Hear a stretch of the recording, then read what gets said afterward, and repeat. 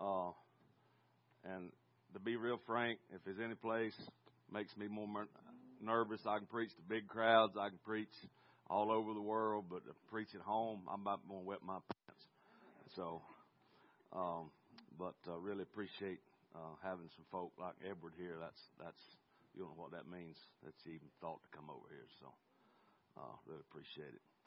But for some of you that may not know exactly who I am or what I do or what good Lord is, what is that? Is that an iPad? That's an iPad, yes, sir. Have you ever seen one of these? Who's ever seen one of them? Seriously, that's an iPad? I'm sorry, I just got distracted when I saw that. I ain't never seen one that big. Well, okay, I'm sorry. I'll get to what I want to do in a second. Brief history just on me to help you connect right fast. Grew up right here in South Georgia. All I know outside of ministry is farming and running heavy equipment. So if you want to talk peanuts and cotton, or if you want to talk bulldozers and or combines, I'm your man. Been in ministry, I've been taught, you're supposed to go back to when you preached your first sermon. And so I preached my first sermon when my father-in-law had his first heart attack, and I got the call, you got to preach Wednesday night. And so I preached one of Brother Hagen's many books on Wednesday night. Why tongues? Why not just go big the first time? That was in 1994 in the Goodwill Assembly of God down there in Pearson. Then in 1997, from then till 97, well, we was already serving. I don't know when we started, maybe 89 or 90, serving Kim's daddy there as a deacon, and we did jail ministry. We did sound. So Jimmy, I know what it feels like for all heads in the congregation trying to look at you, and that part of you that still ain't saved wants to tell them all they're number one. Yeah. Anyway, I'll just let you think about that. And then we did a little bit of everything. We even sang, didn't we, Edward? Yeah. Had a Holy Ghost meeting one night, and I beat a hole in a pair of khakis with a tambourine. So yeah, that's the real Holy Ghost meeting, when you beat a hole in a pair of khaki breeches with a tambourine. Yeah. So and then in '97 we left the farm and left the church there and went to RMAI, and when we've been in full-time ministry since that time, and we've did a little bit of everything since then. We've been in a couple of staff positions. We've been associate pastors. We've been senior pastors. We've traveled. I've been a district director for RMAI for a number of years up in Kentucky. We served regional director for a number of years, which meant I did all the work and he had the title. And then for the last 3 years, we have been back at RMAI and loving every minute of it. And currently, I serve in the RMAI and alumni department with Doug Jones under his leadership in that department. And he and I and Joe Dunnick oversee all of our ministers with RMAI and all of our alumni. And then I teach in the school. I teach New Testament survey. I teach introduction to pastoral care. I teach in our biblical studies third year module. I teach Jeremiah and Lamentations, everybody's favorite subject. I teach 1st, 2nd Kings and 1st, 2nd Chronicles, and then I also teach a third year class with pastors and itinerants on sermon development and delivery. Really nitty-gritty class where I teach for about 2 weeks on a sermon on developing and delivering messages, and then they have to write and turn in 8 sermon outlines in that class. And plus they have to write one that they preach in class and turn in. And then we do verbal and written critiques. And so every day in class we have 2 sermons, and then we critique them right out loud. Hey, baby. Yeah. So it's, I remind them we've been in school for 3 years now. Surely we can put on our big boy britches now. But we're going to be nice, right? But yeah, we really enjoy what we do, and we love our RMAI family. And I'm more excited now about what we're doing than ever. I brought a few things to give away, knowing that we might have a mixed group and not knowing who and all might be here. But just to catch you up on a few things. Our magazine that we publish is Connections. How many of you didn't get the last issue? Some of you aren't alumni, so I know you didn't get it. So here you go. Here you go. Yeah, you didn't get yours. How many didn't get that? Yeah, all you guys, why don't you get one? Here you go. 1, 2, 3, 4, 5. 1, 2, 3, 4, 5. There you go. 1, 2, 3. There you go. We did a departure from the norm. Normally what we do with this magazine for our alumni is we tackle a subject that would be of benefit. It's kind of a continuing education type of a situation, as most of you know. But in this last issue, we decided to rather than go down the normal path, we wanted to highlight the school. You know, because everybody thinks that whatever year they graduated, it was the best, and it's been going downhill ever since. Come on, tell the truth. And so we really wanted to highlight the school and really communicate that it's still as good as it ever was and better. And really highlight some of the things that we did that's changed and improved. And to be honest, one of the things I've never done is publish a magazine. And now in the chair I sit in, I have found this in my lap. And so I'm the man behind the screen pushing buttons and pulling levers, making this happen. And I'm way out of my depth. And so my main goal here with this is I wanted to touch something in the emotions of our graduates out there to stir them about our school. That it's still awesome. We're still doing great stuff. And we still need to be sending people there to be trained for ministry. Amen.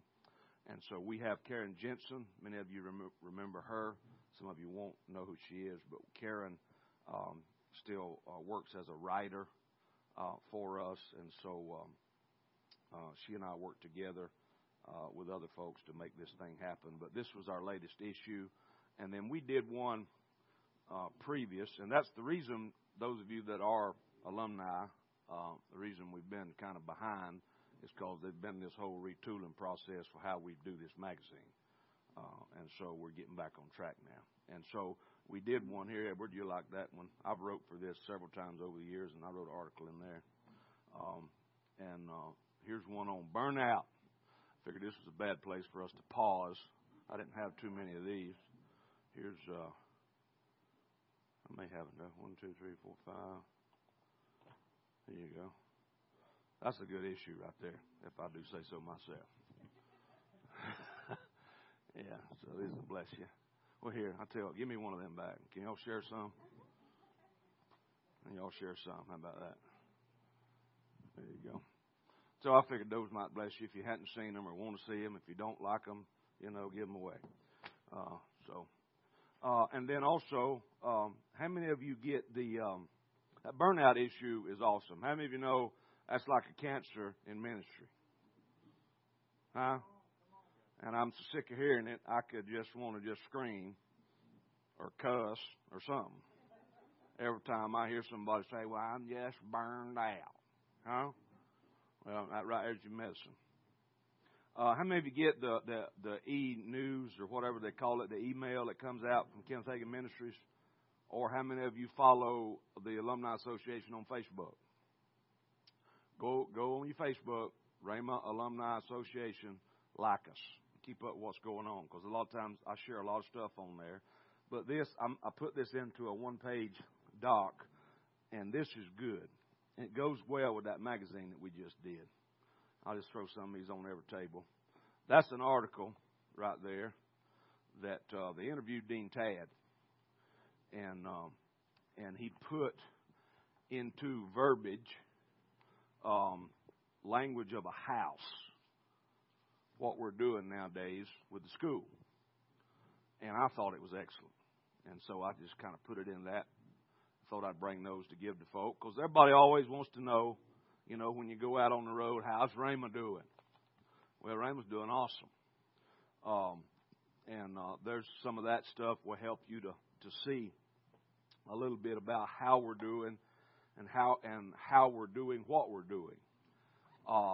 And also, just a few side notes along that line. Everybody wants to know numbers and things of that nature. And as you'll see in that little one-page deal I gave you there, you know, when most of us went to school, maybe with the exception of Mark, RMAI was just a 2-year school. You know, the idea of coming for a third year was, you know, was kind of a phenom. You know, wasn't much of that. But now, I mean, we're full-fledged 4-year deal. You know, I mean, we got, you know, little Miss Birdie. She's been there about 8 years, I think. She just keeps taking classes. I don't know, how old is she, Kim? Do you remember? I don't know. She just keeps coming back. So anyway, but, you know, you can come and pretty well graduate in 2 years like you always have. And you can still, you know, second year, if you know, you're going to be here 2 years and that's all you want to do, you can still graduate, you know, and pick up the pastor's group and graduate and leave. And that's fine. But if you choose to go, let's say, the second year core, which is what we kind of suggest, especially young folks do, then you can come back and choose the third year and like go into the pastor's group or the youth ministry or the missions. What we really suggest is the best path, especially for young folk, is to come, you know, do the first year, which is foundational, do second year core, do third year biblical studies, and then do fourth year in whichever ministry path you want to go into. That is the best, full, well-rounded ministry training somebody can get, you know.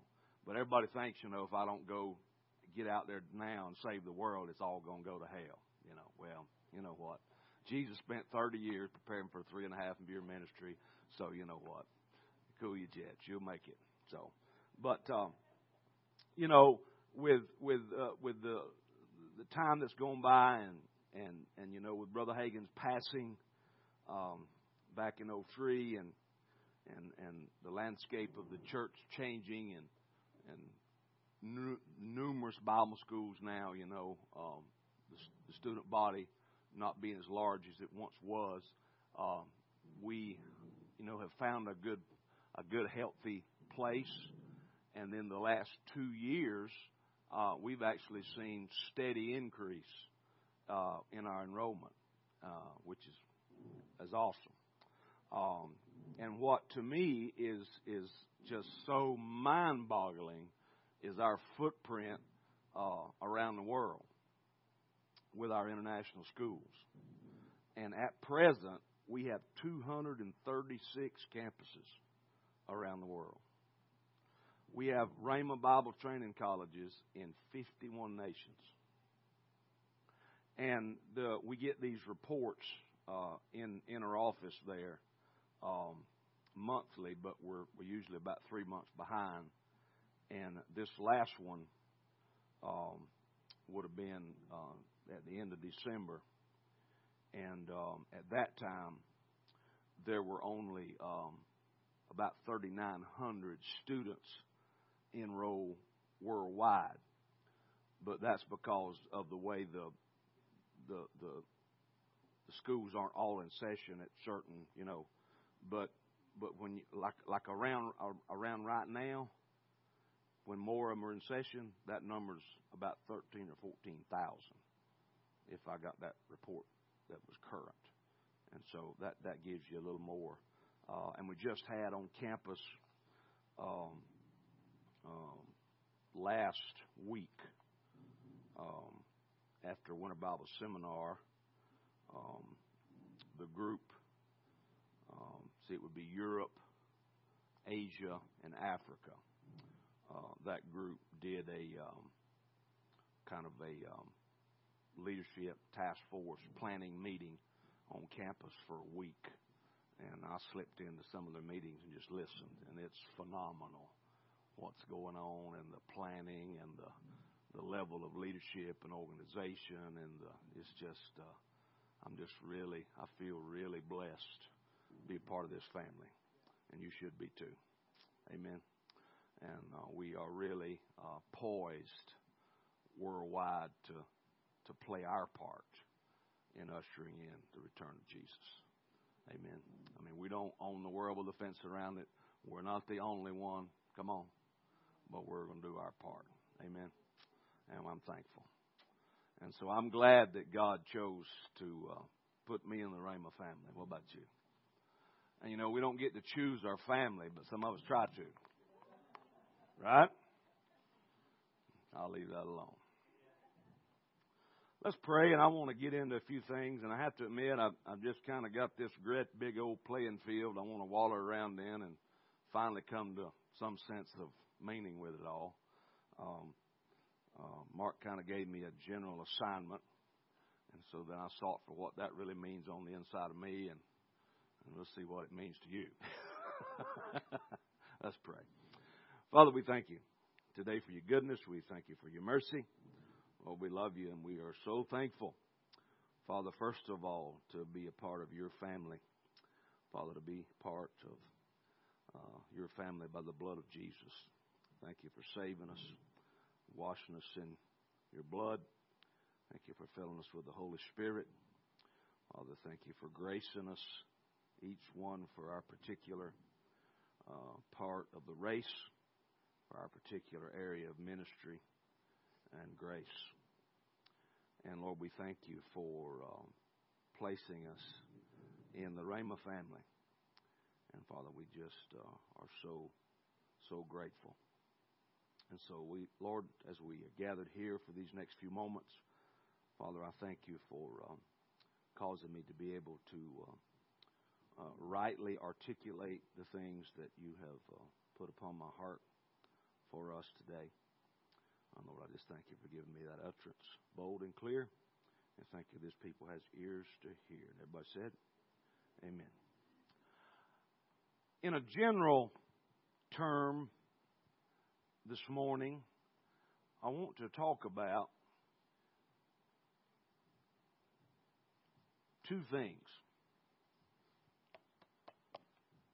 Generational synergy,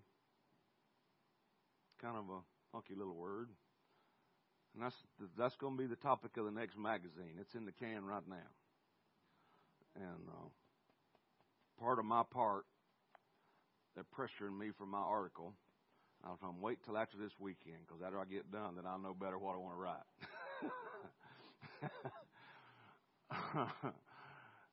I'm going to talk about generational synergy, and then I want to talk about passing the baton. Those two general things. Because I don't care what age we are in here this morning, this stuff touches us. And this stuff, and you'll understand it more as I go here in a second. And we're thinking about it, and whether we're talking about it or not, and whether we're really thinking about some of this stuff or not, in the church we're feeling the pressure of some of this stuff.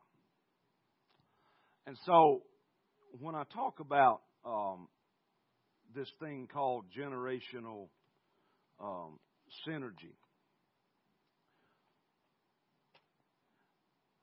think of it like this. You know, Pastor Hagan, a number of years ago, he did a sermon series, and he used this word, generational cohesion. I kind of like that. generational cohesion. And I'll explain what that is in a minute, so just hold on. If you don't have that, this is what you have by default, and this is what you have kind of automatically without even trying. Generational segregation and generational competition instead of generational synergy and generational cohesion. Right? Without even fully understanding what I mean by generational synergy, you already know you can amen generational segregation and generational competition, right? If you got your Bible, I'm going to go to several scriptures, and if you don't, you just want to jot them down, that's fine too. In Psalms 145, verse 4, it says, Psalm 145, verse 4.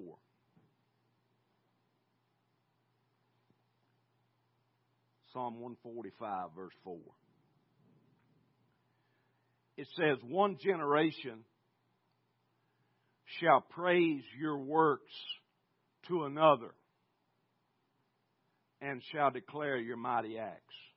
Let your heart meditate on that. One generation shall praise your works to another. How many of you, be honest, we do a pretty good job of each generation praising His works to its own generation? We don't do such a good job of each generation praising His works to another. Now, we got a lot of different ministry gifts represented in this room, and I'm kind of proud of that this morning because this helps. This lends itself to us thinking about this thing. In Malachi, chapter 4, verse 6, Malachi 4:6, you see this. Just kind of laying a little foundation here. It says, and He will turn the hearts of the fathers to the children. Talking about in the last days. And the hearts of the children to the fathers, lest I come and strike the earth with a curse. Whoa. Now slow down and consider that. The hearts of the fathers being turned towards the children. Think generations. The hearts of the children, in turn, being turned towards the fathers. And think of it like this, that last clause of that verse. If that's not happening, the result's a curse.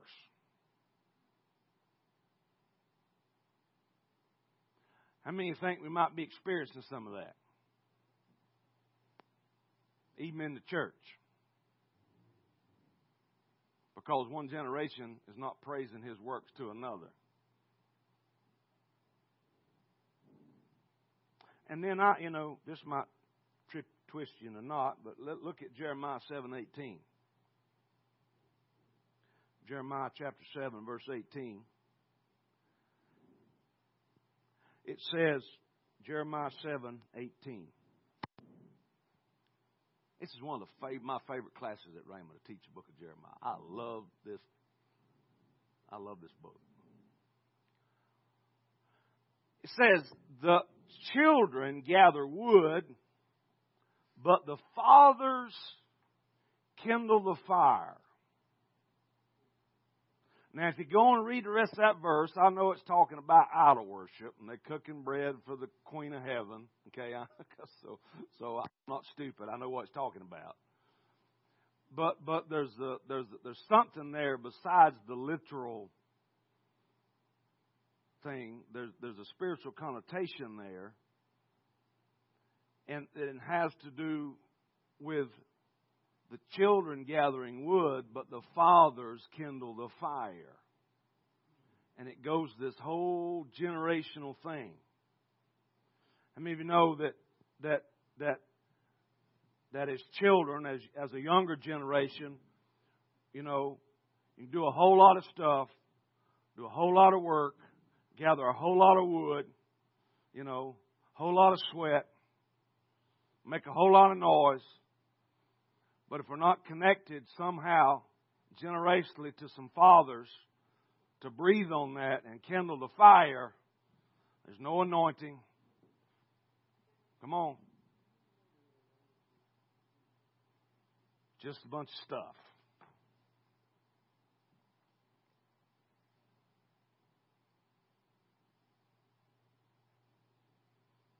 I'm a firm believer that, not just being connected with a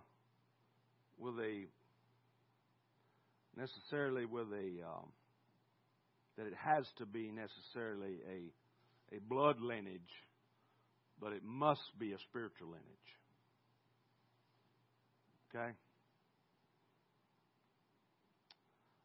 And so here's the thought. If the enemy can rob each generation of the wealth of wisdom of former generations, then he'll keep us in a perpetual state of fatherlessness.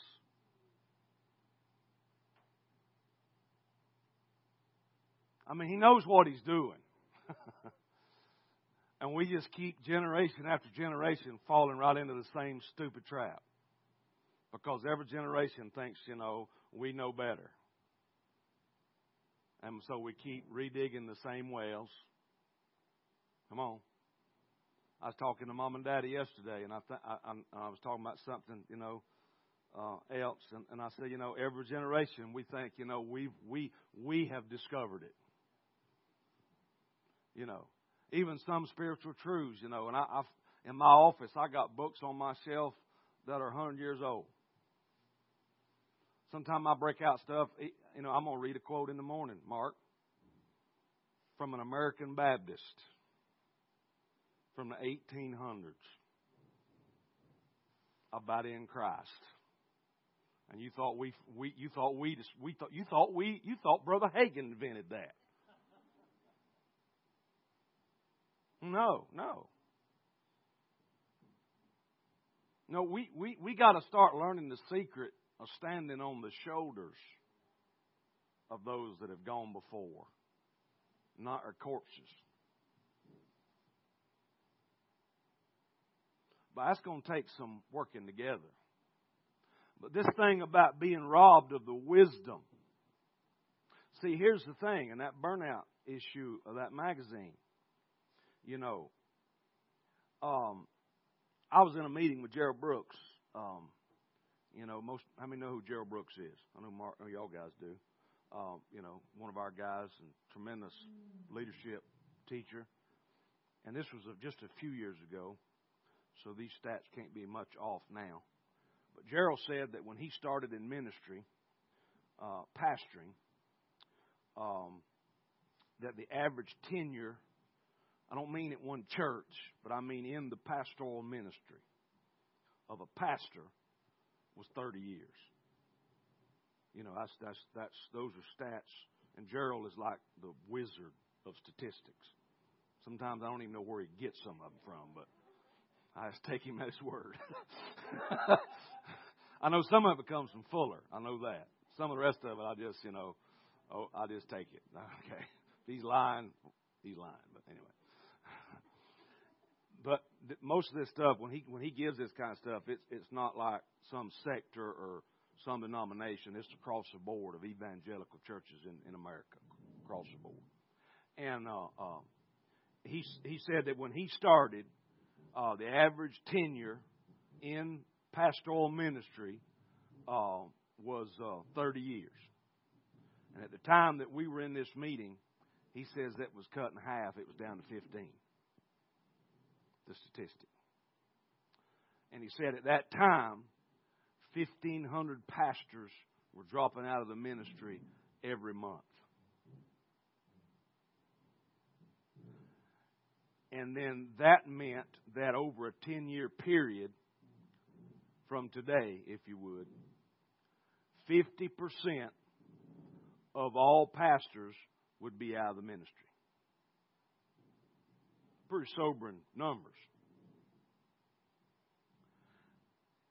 Ministry as a whole has the highest fallout rate of any occupation in America.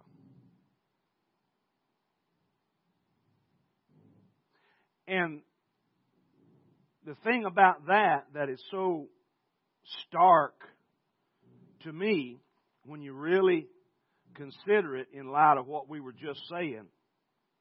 You tell me any other business, any other sector of society, any other corporate structure that could survive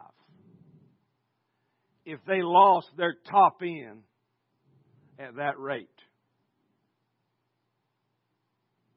Their wisdom, their experience. We got to fix this, guys. We got to be better at this. But if you're not careful, as young folk, we have the idea, just get out of the way. No, as young folk, it should be, I want to hear what you have to say. And I've always been just a little bit, strange. I mean, as a little fella, I was always, I've been I've been country when country wasn't cool, like Barbara Mandrell said. I'm sorry. I was born with cowboy boots on. But, as much as I played and had fun, if there's old folk around, I wanted to listen. I mean, I can remember, I'd spend the night at Granny and Poppy's and Uncle Connie and Aunt Ann and Uncle Arthur and Aunt Lois, and they used to all come over and stay, They'd make me go to bed. I'd get up, sneak to the kitchen, get close to the door to the breezeway and listen. I hadn't learned that, curiosity, kill cats, it'll kill dogs and people too, but I want to hear what they're saying. I like hearing the stories, the stuff. I was eating lunch with Sam Smucker the other day. Know Sam Smucker from up in Pennsylvania. Sam grew up Amish, and he's been pastoring now up there. He graduated from RMAI back in his early 80s, I think, late 70s, early 80s. Been pastoring up there 40 years. Got a mega church up there in Lancaster, Pennsylvania. And he had told, I love to listen to Sam tell stories about growing up Amish. And he had told me a story one time, a year or two ago. And he started to tell the same story at dinner the other day. But I remembered the story. And I seen his eyes it blessed him that I remembered his story, And I thought, and it blessed me that it blessed him, So we had a moment. But anyway. but I'm not sure where I was going with all this, but I've always, I remember. But I've always been one to want to push in. But even now, at the age that I'm at now, I'm 47, fixing to be 48. On any given week, I am eternally grateful that my wife and I spend a lot of time with Pastor Miss Lynette. He's 77 years old. She's 70. They'll be 78 and 71 this year. Okay, you can call them whatever you want to, but they're old. Okay, they don't call themselves old, but no, that's right. Okay, that's the older generation, right? Okay, don't look at me like that. I'm making an illustration here. Okay, I love spending time with them. I love listening to their stories. I love hanging out with them. They don't act old. I know some 60-year-old people that don't act as young as he does. Like he says, it's the mindset. Okay? But just at the same time as we do that, on any day in my office at RMAI, when the bell rings, that 10-minute period between classes, my office is full of 20-year-olds. They just flock in there. Just hang out. Just for 10 minutes. To hang out and pause. They call me Pa. I'm like, I'm just 47. I ain't old enough to be Pa. But I'll take whatever. And so I even now, and when I was pastoring, I felt, now it feels like a good place. But when I was pastoring the last 10 years before where I am now, it was a hard place. Because I felt like the in-between generation. Seeing the vibrance and the exuberance and the gifts and the callings on these young ones. And seeing the wisdom and the grace on these old ones. And wanting them to work together so bad, I couldn't hardly stand it. And wanting, and just,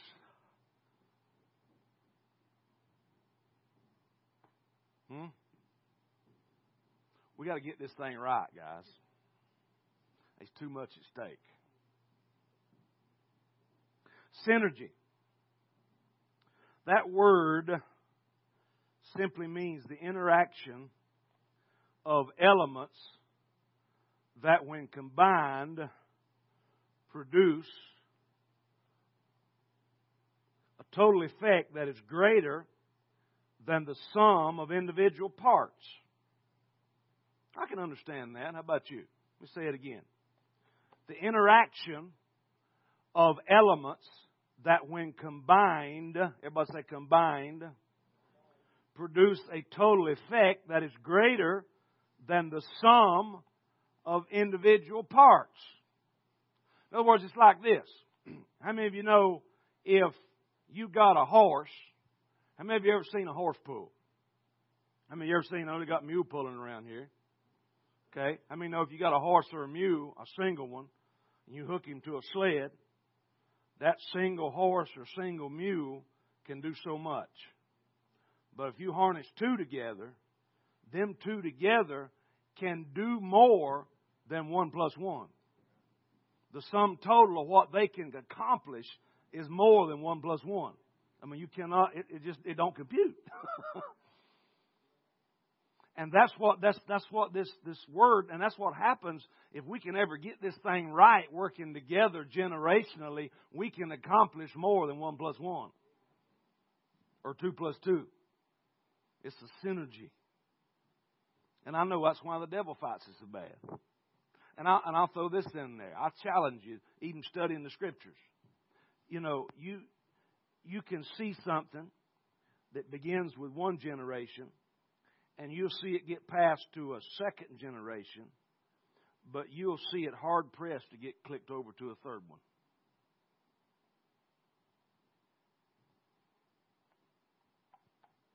Why? Because the enemy fights it tooth and toenail. But we're gonna beat that. Generational synergy, I'll give you this quote. Generational synergy moves those of all ages into action and in sync with each other. It brings the whole group, catch these words, from a mindset of tolerance and complacency into passion and productivity.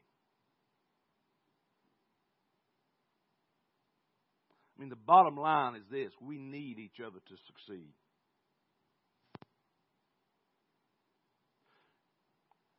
Think of it like this. These are mindsets that we deal with in the church. You got segregation. That means, sit and wait your turn. Right? Sit and wait your turn. Everything's segregated. You're not old enough, you're not smart enough, you're not bright enough, you're not talented enough, you haven't paid your dues yet. whatever. We got this mindset, succession. That means, somebody will take over when I'm gone. And then we got this mindset, which should be the right one. We go together. We do it together now. Not you wait. Not you watch while I do it. We do it together now.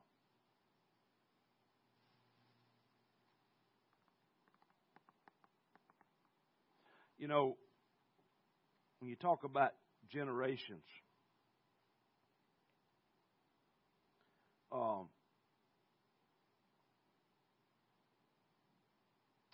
saw this the other day. We think about a generation being 40 years. That's okay. That's fine. We can kind of clock them off about that way and kind of measure. That's all right. There's nothing wrong with that. But you can say this too. Whenever the times or the teachings change significantly, a new generation is born. And each new generation is born with its own set of unique core values and attitudes. Can you see that?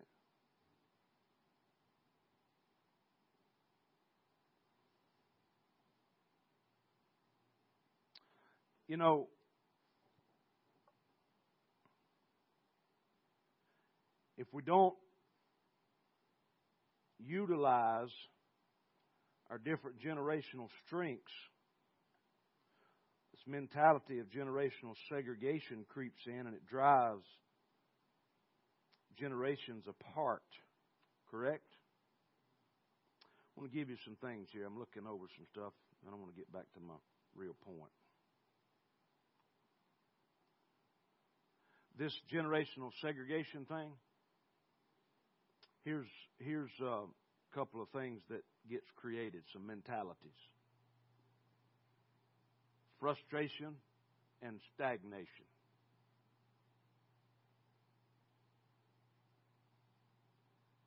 Displacement and isolation. Mentalities.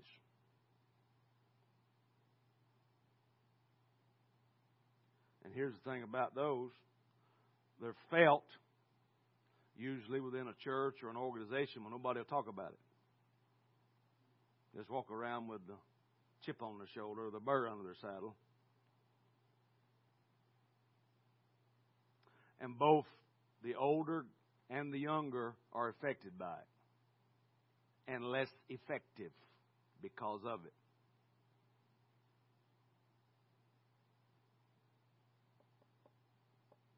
And here's what it lends itself to. Is a generation of rogue young leaders in their 20s and 30s attempting to lead in isolation due to the felt frustrations with the older generation.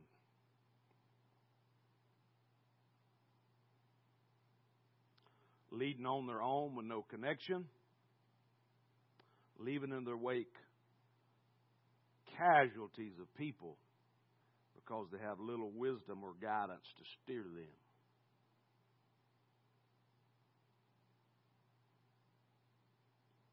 And the older generation experiences a great lack of freshness, and they experience a lack of relevancy with the current culture and how to communicate, because they're missing the elements of innovation and creativity.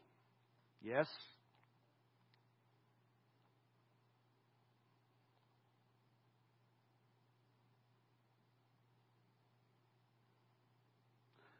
And you can think about this, an organization with leaders of all the leadership structure at the top is all the same generation, whether they're young or old. They all have the same generational perspective. So they all look through the same lens. They all see everything from the same perspective. I mean, though, you need people from every generation sitting at the table.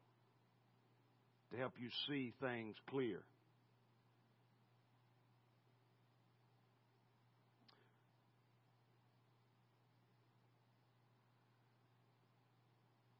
Here's a list of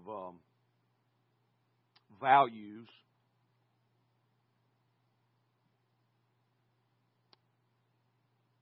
if we do this right and we do generational synergy like I'm talking about, okay?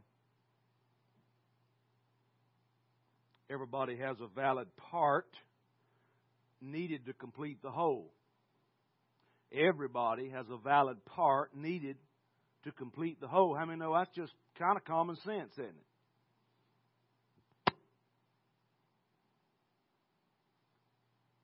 One part doesn't cancel out the need for the other.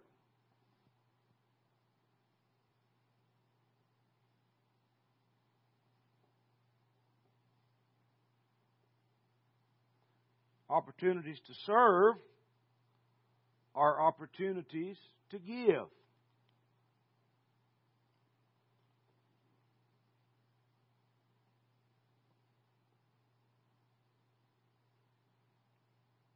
Surrounding yourself with multi-generations will enable you to reach your full potential. When we were pastoring, man, we had like Mark, we had a group of young ones, and we had a group of old ones. You know, and from my perspective, we had a healthy church. I mean, it was killing me to do it, but we had a healthy church. Yeah. It wasn't easy, but it's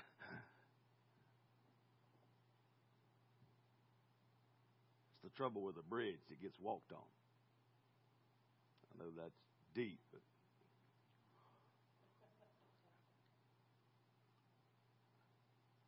the present was born of the past, so there are lessons to learn.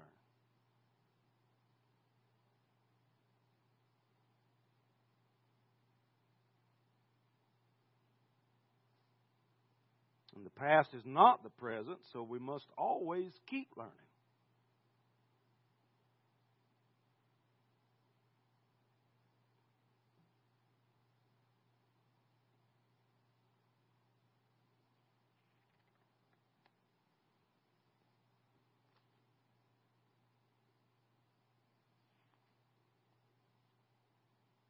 The outcome of the future is a mixture of the wisdom of the past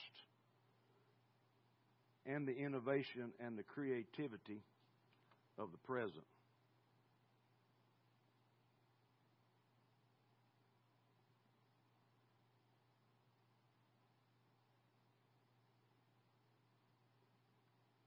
You know, it doesn't matter what age folk are, they're searching to be validated in ways that say what you have to offer is valid and of value. Do you realize that?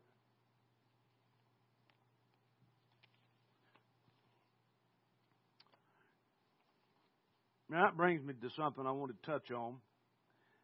And, you know, different ones kind of divide this up a little different, but the generalities are pretty near the same. And that's the different generations that are alive right now. And I'm sure some of y'all have been talking about some of the stuff. Have you or not, or even thought about it? You know, I mean, there's really, for the first time ever, I mean, what are there? 5 generations together, and you got a 6th one coming on the scene that, I mean, we can't even get our hand around yet. Am I right, Chris? And when you start looking at it, it's no wonder we can't get along. You know, the GI generation, you know, and I mean, that's the greatest generation, you know, that folk like to call it. I mean, they're born from 1901 to 1926. I mean, those folk, I mean, there are not that many of them around anymore. But the greatest generation that ever lived, they rebuilt the nation during and after a time of war, survived the Great Depression. They are aggressive self-starters. No one had to tell them what to do. They knew what needed to be done, did it, sacrificed for God and country as part of their core values. This is the generation that embodied living for a cause greater than self. Some characteristics of that generation: strongly interested in personal morality, near absolute standards of right and wrong, strong sense of personal civic duty, which means they vote. Marriage is for life. Divorce and having children out of wedlock were not accepted. No retirement. You worked until you died or couldn't work anymore. Use it up, fix it up, make do or do without. Avoid debt, save, buy it with cash.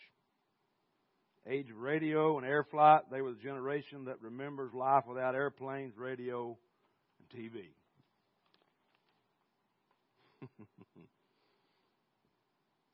Then you got what's known as the silent generation, born roughly 27 to 45.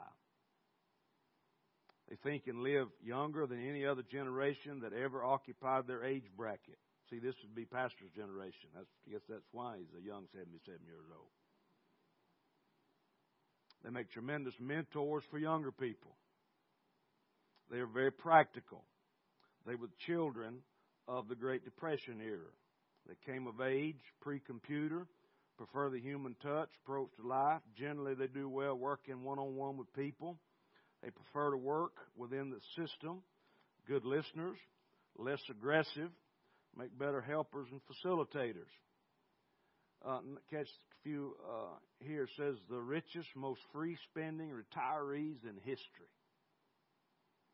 Marriage is for life. Divorce and having children out of wedlock are not accepted. Retirement means to sit in a rocking chair and live out your final days in peace. Strong sense of transgenerational common values and near absolute truths. Then you got the baby boomers. How many boomers is in here? Chris, you're a boomer. 46 to 64-ish. And you can fudge on some of this. And you'll even see, this is some of this stuff, you might not quite identify with, but it gives you an overall picture of why there's so much conflict. Over 79 million born in this generation. They're idealistic, confident, and career-minded. They're very optimistic. They're currently leading the culture wars. They're driven by success, are used to hard work, believe it should pay off. They are known as the workaholic generation. They are big thinkers and risk takers. They are known as people, and also prefer the human touch approach to life. Boomer generation.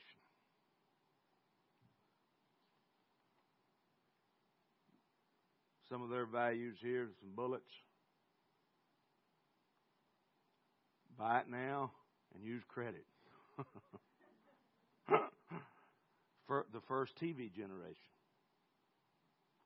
The first divorce generation, where divorce was beginning to be accepted as tolerable and a reality. Catch this one. I was picking on Doug Jones about this. I said, see, this whole thing is your generation's fault. This is where we began accepting homosexuals. See, I said, it all started with you.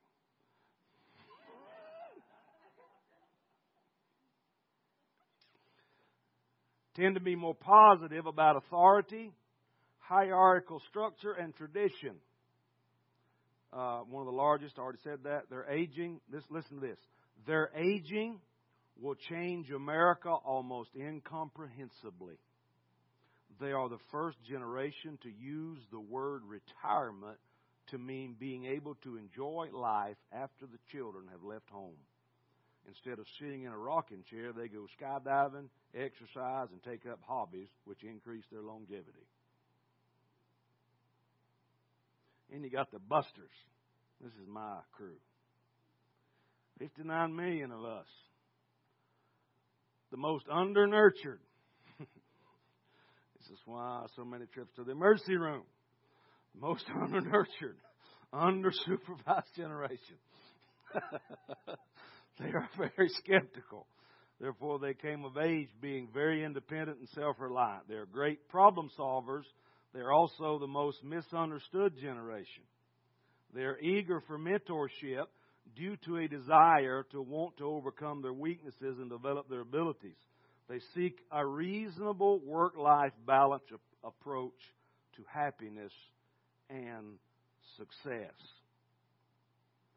Some bullet points. They're entrepreneurial, very individualistic. Government and big business mean little to them. I like this one. They want to save the neighborhood, not the world. Cynical of many major institutions which failed their parents or them during their formative years and are therefore eager to make marriage work and be there for their children.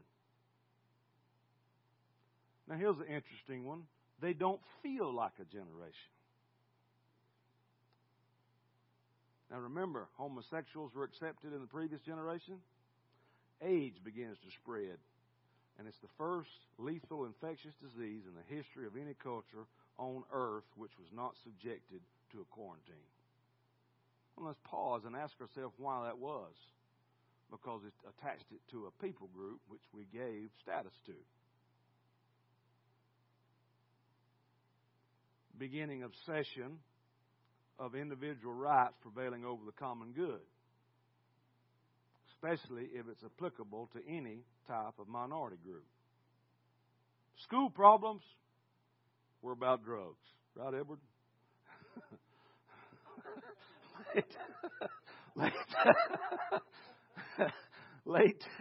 Late to marry after cohabitation and quick to divorce. Many single parents want what they want it now, but struggling to buy. Most are deeply in credit card debt. Been there, done that. Short on loyalty, weary of commitment. All values are relative. Must tolerate all peoples. That's a value. And then, you got the millennials. Ooh, yeah, there they are. They're among us. They're hopeful about their future. Have a need to communicate and relate. Hence, Starbucks. They are the most nurtured and most supervised generation of all five. They embrace a sense of charity due to experiencing 911 as a child, yet they are also the me generation. Individual expression is part of their core values. Much of this generation is yet to be seen. And then here's some bullets. I pulled these from two different sources, the reason I got it like this. I just found this so interesting to help me when I'm trying to communicate to five different generations. I was telling Edward, commercial break here. I was telling Edward, he was asking me about the student body at RMAI. And right now, even still, and the first year group is what it really got away with me this year for some reason. I don't know why.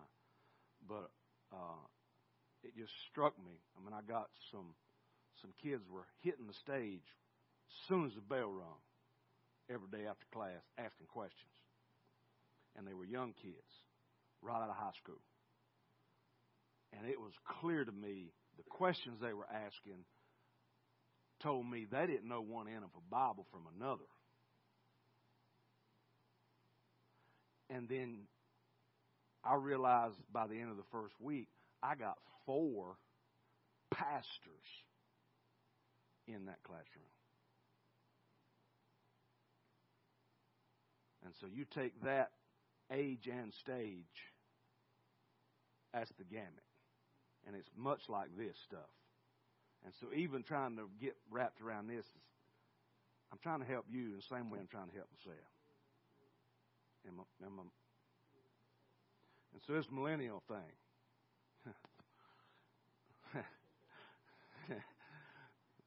They are nurtured by omnipresent parents and optimistic and focused. See, we bang on these, and then every once in a while it has to dawn on me, my generation raised these people.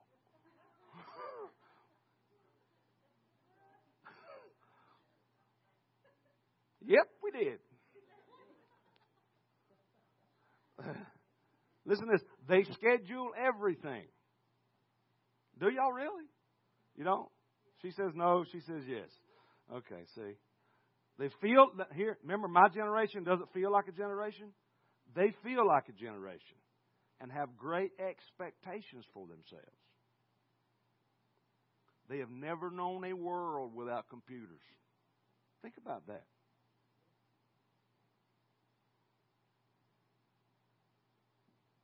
They prefer to work in teams. I prefer to work alone. Just saying. Yeah. Some days I miss the lonely cab of a John Deere tractor. I'm just. Yeah. With unlimited access to information, they tend to be assertive with strong views. They've been told over and over again they are special. And they expect the world to treat them that way.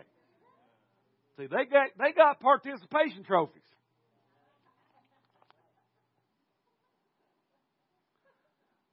They do not live to work. They prefer a more relaxed environment with a lot of hand-holding and accolades. Wow. And so we are starting to understand why it's easier to just segregate generationally. If we're going to do this thing called generational segregation, it's actually going to require work. That's why the devil's trap of getting us to separate from our fathers is actually easy, because it's what our flesh would prefer to do. Right? I know I'm going a little long, but you know, are we doing all right? I won't be here long, and you'll live and not die, and I probably won't be back, so whatever. And I'm used to a bell ring, and I hadn't heard one yet, so I just go. I hear one, I guess. So, yeah. I'll try to make this quick.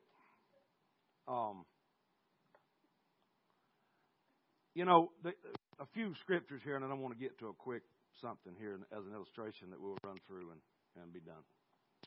You know, Paul in Philippians, and you can jot these references down, and we'll get on to something. In Philippians chapter 2, and I'm going to read it real quickly from the Voice translation. How many of you have ever used the Voice? Check it out. I love it. The Voice. Love it. It's a little more of a, yeah, whatever. I like it. I wouldn't use it maybe to teach the doctrine, but it's in the family of the Message Bible, but it's pretty cool. I do use it in class when I'm teaching the Old Testament books, because it brings those Old Testament stories alive. Instead of them sitting there in class with their eyes rolling back in their head while I read the King James to them, we can, yeah. So those millennials. So anyway. Because they're special. They're special people. So anyway, sorry. Paul here writing to in the Philippians, he mentions this, chapter 2, verse 20 and 21 in the Voice Bible. It says, "There's no one like Timothy. What sets him apart from others is his deep concern for you and your spiritual journey. This is rare, my friends, for most people only care about themselves, not about what is dear to the heart of Jesus." That's pretty heavy-revy right there. And it's true. If we're left to ourselves, we have a tendency to go inward, and we just care about ourselves and our generation, our family, our group, our color, our creed, our brand, whatever. Paul says that's what most folks do, but Timothy's not like that. He cares for what Jesus is concerned about. And I think Jesus is concerned about the generations working together one generation praising His works to another and getting this thing done right and ushering in His soon return. And you know, in Judges chapter 2, it's a stark realization to me that Moses did a pretty good job of handing this thing off to Joshua, but Joshua, it seems, didn't do such a good job. Judges 2, verse 6 through 10, and when Joshua had dismissed the people, the children of Israel went each to his own inheritance to possess the land. And so the people served the Lord all the days of Joshua and all the days of the elders who outlived Joshua, who had seen all the great works of the Lord which He had done for Israel. And when all the generations had been gathered to their fathers, another generation, notice the emphasis on the generations, another generation arose after them who did not know the Lord nor the work which He had done for Israel. Why? Because they'd gotten disconnected from the generations that did know. And then in 2 Kings chapter 20, I teach through all the lives of these kings in that class. And Hezekiah is held up as an example as one of the greatest kings aside from David. It's interesting, he's held up as a model that there wasn't a king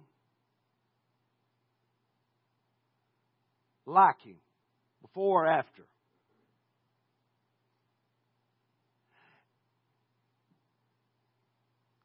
But he gets all the way down here to the end of his reign and he supremely screws up.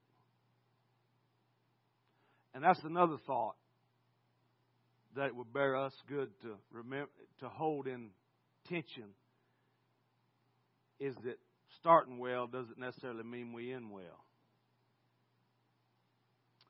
And he has this supremely stupid moment toward the end of his reign where he shows the Babylonians all the stuff in chapter 20.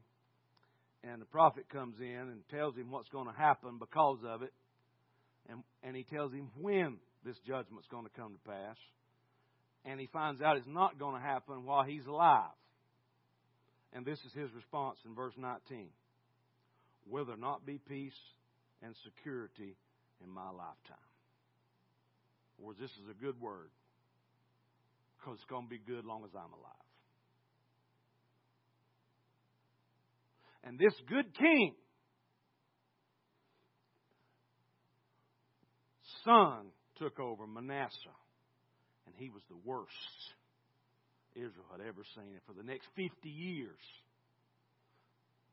they had the worst king. Manasseh is the one that slaughtered Isaiah. And I just got to wonder if the reason he had such a jackwagon for a son had something to do with his attitude about the next generation. Though he did such a good job in his time, there's this little window, this little peep in that one verse showed me something about his attitude toward the next generation. I really don't care.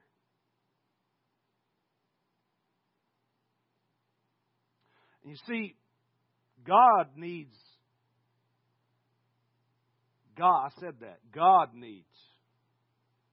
the synergy of the ages in order to see the fulfillment of the prayers and the prophecies and the promises of previous generations. Because here's the thing, like, if we forget that there are those who came before us, we'll have a tendency to forget there are those that are coming after us, and so live only for ourselves.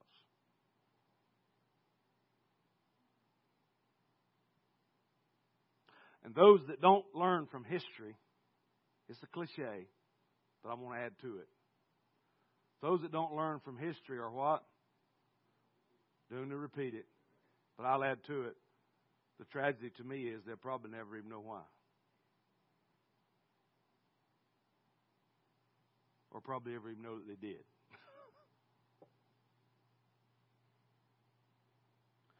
And I just want to say this to all of us in this room, that the younger need to realize that no matter how gifted, no matter how talented or energetic they are, no matter how special, they are not smarter and wiser than the previous generation.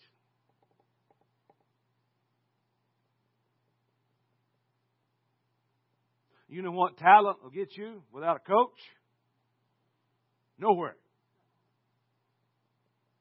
Uncoachable, talented, gifted, uncoachable people are dangerous. They don't wear Super Bowl rings. I mean, this is a RMAI ring, not a Super Bowl ring, but it's my illustration. It's my Super Bowl ring. Listen to me. Older leaders aren't the problem. But the problem is when we protect the past more than we protect the future.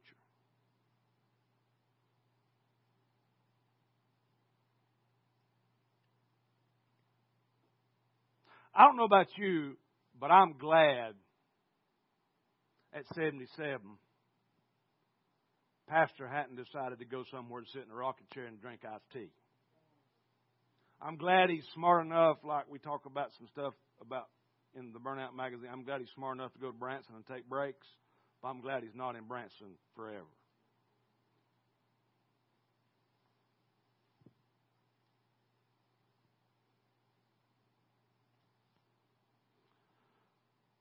I'm trying to get somewhere that I actually have in those notes. I am frustrated right now with guys in our group, and I know it's not just our group, I know it's indicative of the church everywhere, that because of the pressure and because of this generational segregation thing, they feel dishonored and they're tired, and so the only way that they feel to relieve the pressure is to quit. I'm sorry, at 60-something years old, don't quit. We need you now more than ever.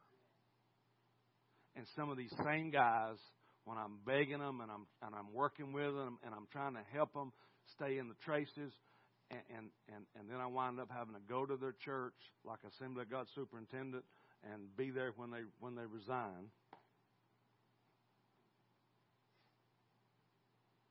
In 2 weeks, they're calling me on the phone because now they're depressed because they have no purpose in life. Nobody needs me. All my friends are in ministry.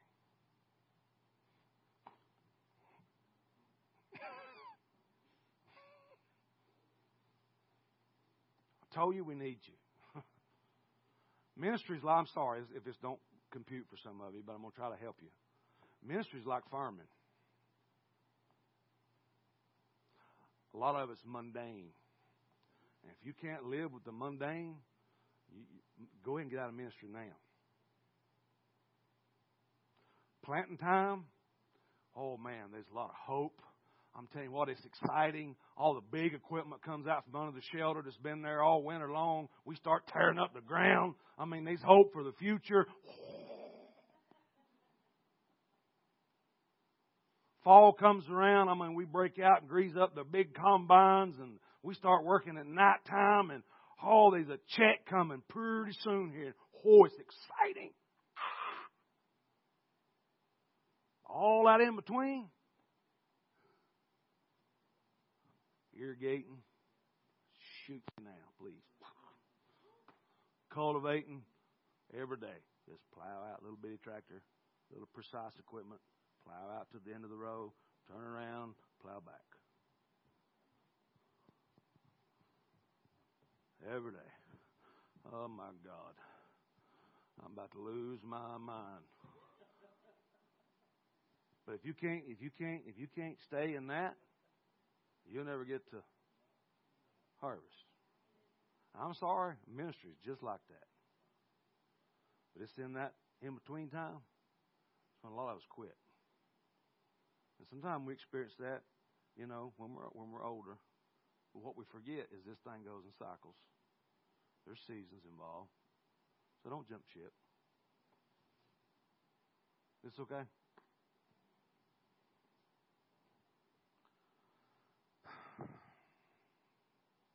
I'm going to try to do this quickly because I've said a lot I didn't intend to say.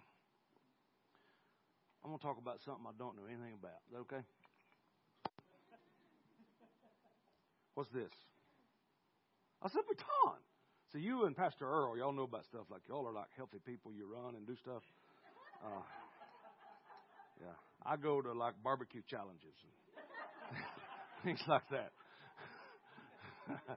Got one coming up in May in Bixby, the Bixby Blues and Barbecue. I'll be there, baby. Yeah. Yeah, this is a baton. And real quickly, to me, I was captured with this a couple years ago, and to me, it's the greatest example of some of what I'm talking about if we can see it. And Paul uses a race to talk about some of this stuff. Real fast, go to 1 Corinthians 9. What time's dinner coming? Mark? When I'm done? Okay. In 1 Corinthians chapter 9, verse 24 through 27, Paul says, "Do you not know that those who run in a race all run, but one receives the prize?" I'd like to, if you give me just a little bit of wiggle room, I'd like to say one generation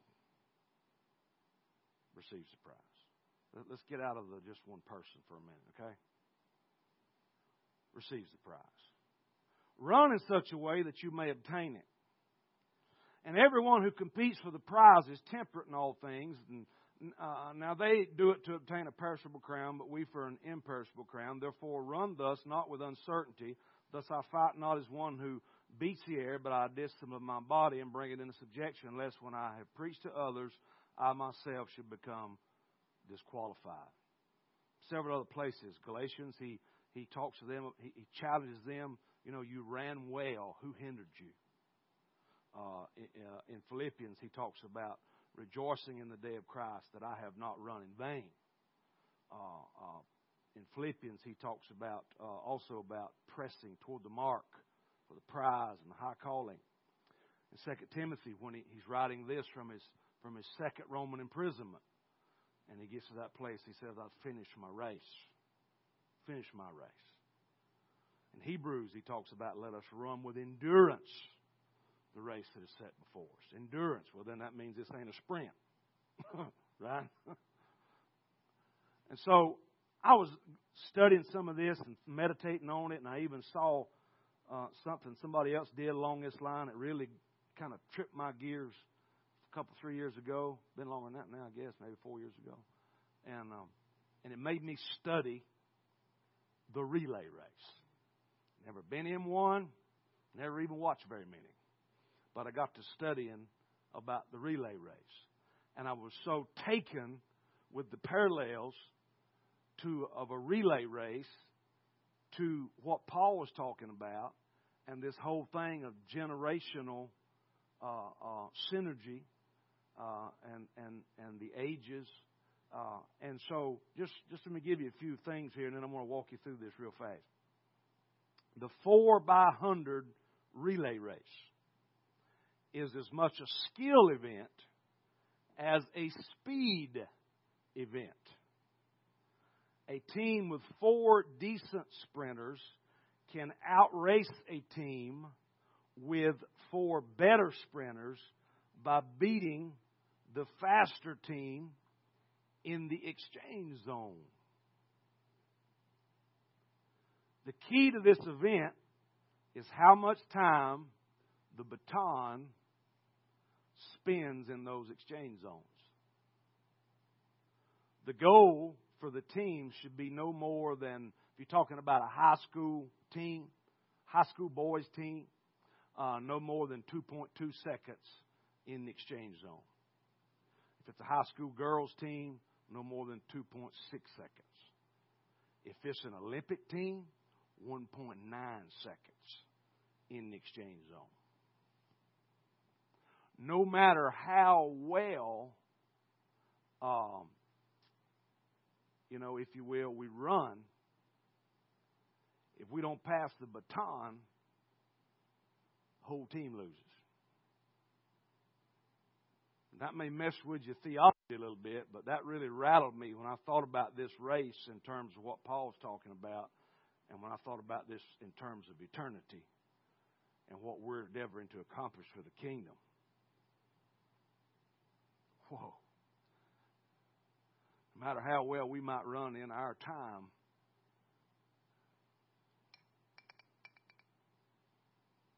it ain't about us, guys. It's about all of us. When you think about this baton representing the message of faith, when you think about this baton as the gospel and getting this thing across the finish line at the end.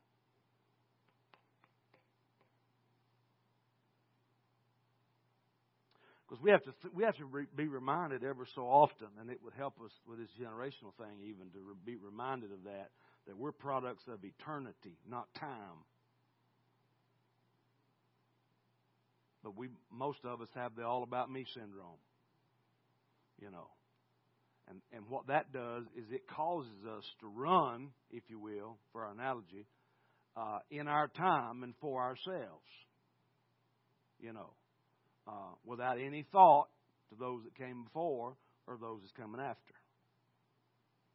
And so when you think about the 4x100 relay team, the initial runner, the guy that starts, he begins the race in the starting blocks, and then the next three runners will receive a baton like this via the exchanges.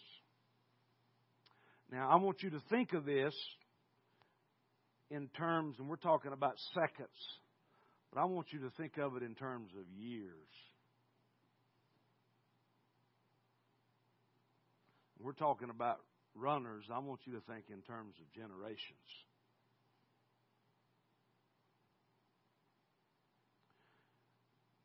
I want to give you 12 things real fast about this race business. These exchange zones are 20 meters long. Now catch this, because it's interesting, something that comes up about it in a second. They're 20 meters long, and they're preceded by a 10-meter acceleration zone. 20 and 10 is 30. And so the receiver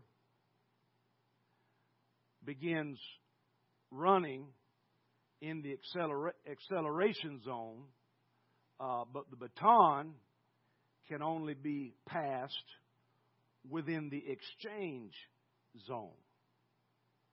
And so the guy, out in front that's going to get this, he starts running before he ever catches it in that acceleration zone. You with me?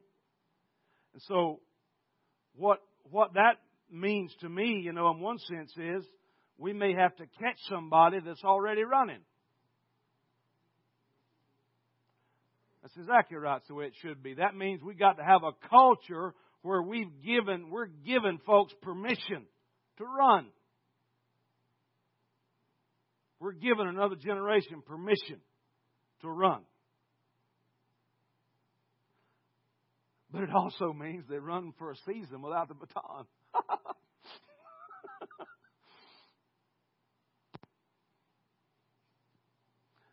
It also means they're running, in a sense, in anonymity and obscurity, because nobody's watching them. They're watching the guy with the baton. You with me? This is seconds. I'm talking years.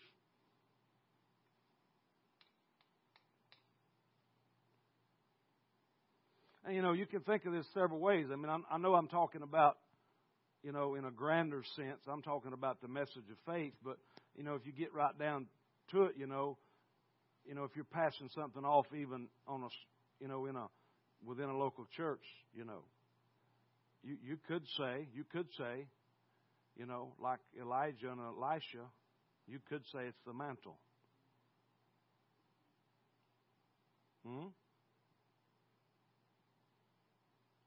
Well, what is that? Well, it's not the calling. I like to say the calling is the identity. I mean, we don't get our identity from our calling when we're, because if you lose, but in one sense we do, because that tells me who I am as far as in ministry. Okay? Well, the mantle's not the anointing. That's because that's the equipping that goes with my calling. The mantle's the authority to stand in that. Think of the office of the president. I mean, when Barack Obama left that White House, hallelujah,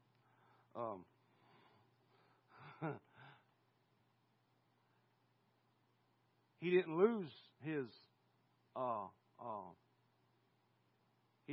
identity. He didn't lose his anointing, if you will.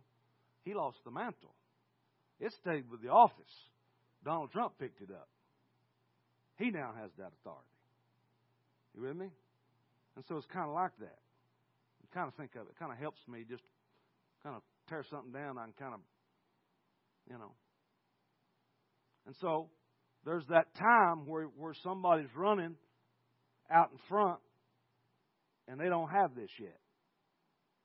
Then number two, in the race, it's the position of the baton, not either runner's feet, that determines whether the baton is passed legally.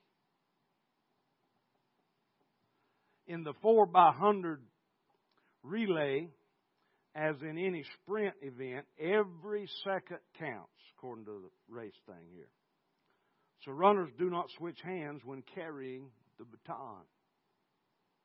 Therefore, if the first runner holds the baton in the right hand, the second runner will catch it in the left hand. You see. And then what they do when they're running, come here, Mark. Get up there in front of me. Okay? If we're in the same lane. Okay? We're running the same lane.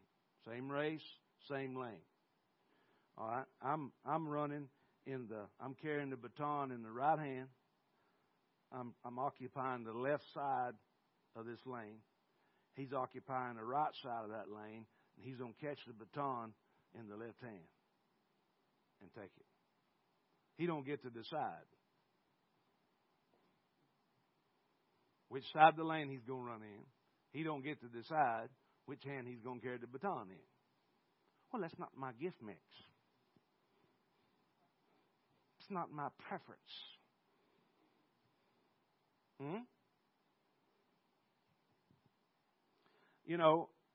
Seemed like the Lord gave this to me several years ago, thinking about some stuff.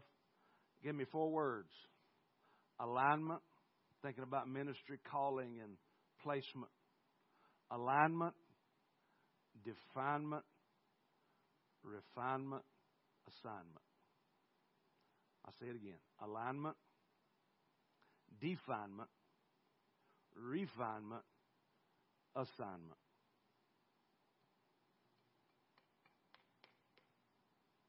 Alignment was the 2 runners that got to be aligned correctly. For you and I and whoever else, everybody in ministry, you're not gonna ever find your place unless you're properly aligned with heaven and you're properly aligned generationally with a father or a mother. Hello?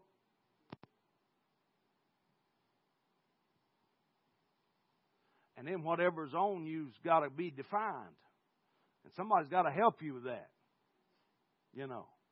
That's part of you wonder about this gender identity problem we got nowadays. You want to know what that's about? They never had a mom or daddy to help them figure that out. To define them.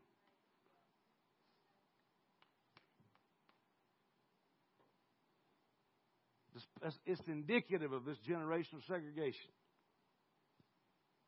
And so then just because you've been aligned and and you've got maybe a ministry calling on your life that's been defined. I mean, we still need some refinement. That's why we got places like RMAI. Hello. Come on. And then there comes an assignment. And all of that, in that relay race, all that happens in 1.9 seconds. 1, 2, 3, 4.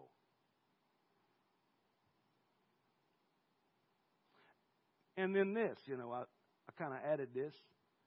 A strong team, number 3, will have interchangeable parts. A strong team, a strong relay team, will have interchangeable parts. At a minimum, a coach should have either one runner who's trained to take over any spot in the relay, or 2 runners, one of whom is trained to receive the baton in the right hand and one that's trained to receive it in the left hand. That way, if a starting runner is injured, a substitute can fill that specific spot rather than shuffling some of the other starters around. That's why Paul said in Romans 12:6, having then gifts differing according to the grace given to us, let us use them.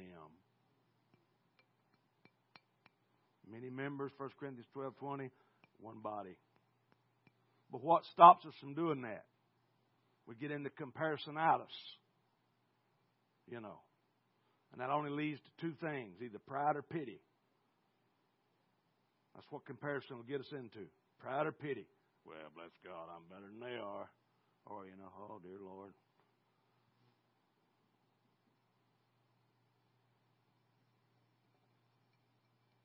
Number 4. The baton receiver must always be facing forward. Facing forward. Hebrews 12:2, looking unto Jesus, the author and finisher of our faith. It's up to the passer, the baton passer, to put the baton into the receiver's hand. The only time the receiver will look back to the passer is in case of emergency. But what do we want to do if we're not, some of our old school, and now I'm all about honor. Come on. But just like any other subject, we twist that in the ground, bend it over backwards, and turn it into something weird. We want folks to pay homage to us before we let them have the baton. We need them paying homage to Jesus. Thank you.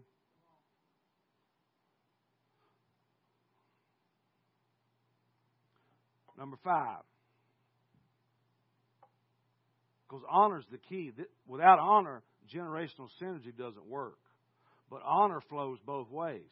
It looks different flowing up or down, but it has to flow both ways.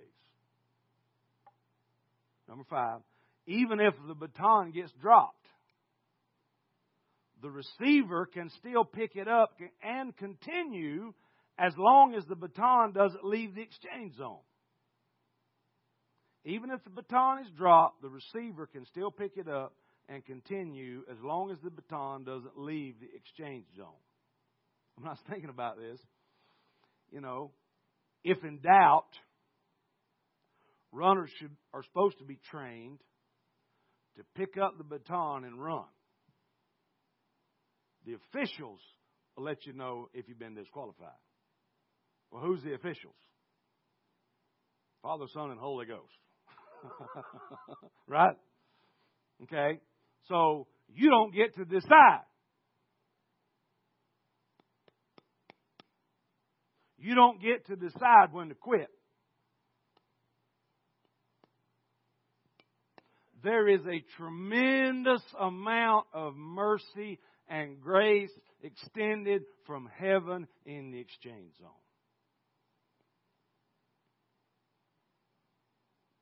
You don't get to decide when it's too late. You don't get to decide who's disqualified.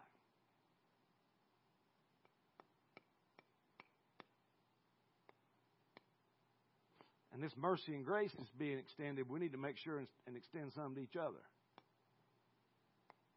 And by all means, don't quit. We need you in the race.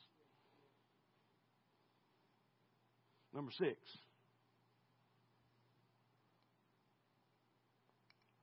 Both the runner and the receiver should be running as hard as possible at all times. The passer's mindset entering the zone should be that he will blow past the receiver. Obviously, you don't really want that to happen, but you don't want the passer slowing down at any time. Because you don't want to have to slow down in order to pass this off. So you run full speed into that exchange zone. And so then for the older generational leaders, that means we don't never slow down. We're running full speed right on into the exchange zone.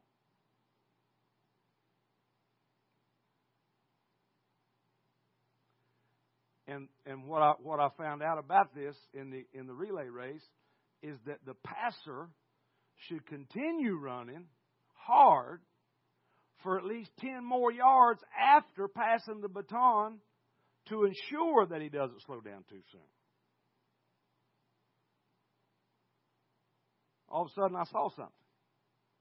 Remember the 10 coming in, 20 in exchange, now 10 going out, 10, that's a generation. If you turn it into years. And I saw something else. You know, now, not only did the fella catching the baton run without it for a little bit, the one that passed it, now the old generation, he's running for a while without it.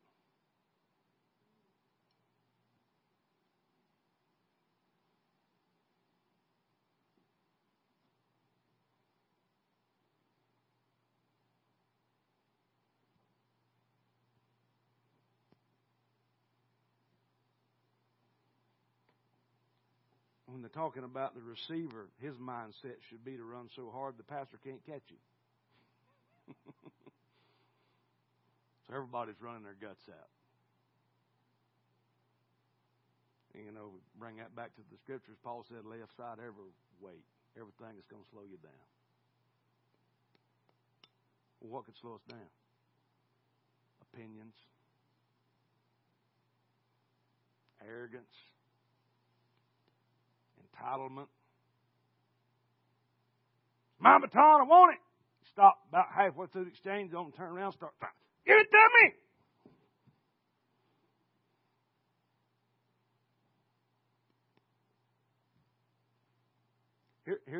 Here's something. Number 7. Both runners have their hands on the baton for a season. It's seconds in that race. But I'm thinking in terms of years. There's a time right there, both runners have got their hands on this thing. Wow, I saw that out of my mind. Blown. I mean, here again, and my mind went back to you know, what the Lord had given me. And I thought about, you know, it required some patience. And it required partnership for this thing to get released. And it required those 4 things to happen.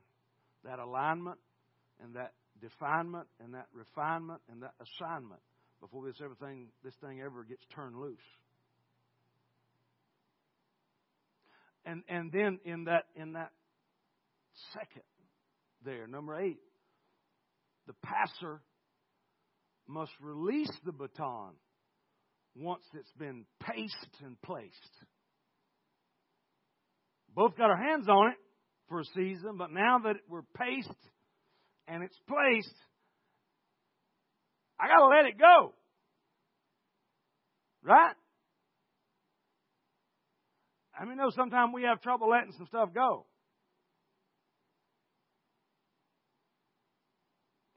I mean, you can kill something and choke the life out of it if you don't let it go. You can love something so much.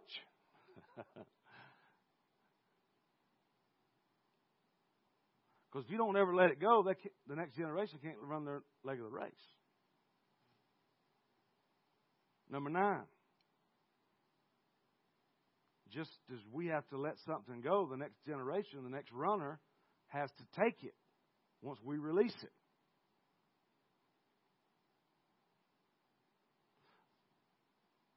In the race, if they grab it too soon, it'll be dropped, be disqualified. If they grab it too soon, it don't have the weight, it won't have the weight right, and they'll drop it. When we're talking about ministry, they won't have the weight of character to carry it. You know, I believe it was Christine Caines where I pulled this from. She said the gift on you will destroy you if what is in you can't sustain you.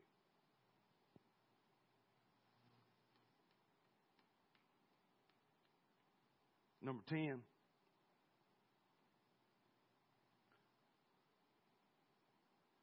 The baton must cross the finish line or the whole team loses.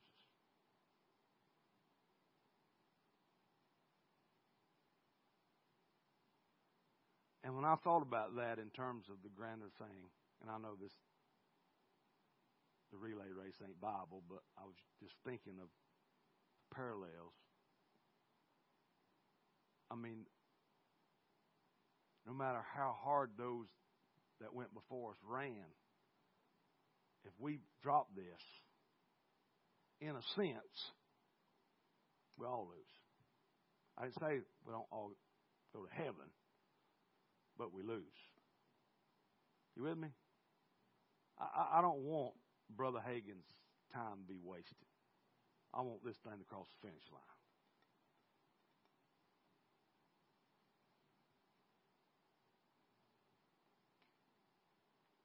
And then I thought about this, and I didn't get these points from the relay race. I made these up. You know, once we finish our leg of the race, in my opinion, we either prepare for the next leg or we become a coach. It's that simple. You either go get a drink of Gatorade and get ready for the next leg and another baton to be picked up somewhere, or you go over there and you put on a different outfit and you get to become a coach. You know, and I saw this one. You know, I don't know how it works in relay racing, but I know how it works in NASCAR. Them stickers mean money. Maybe you get to be a sponsor.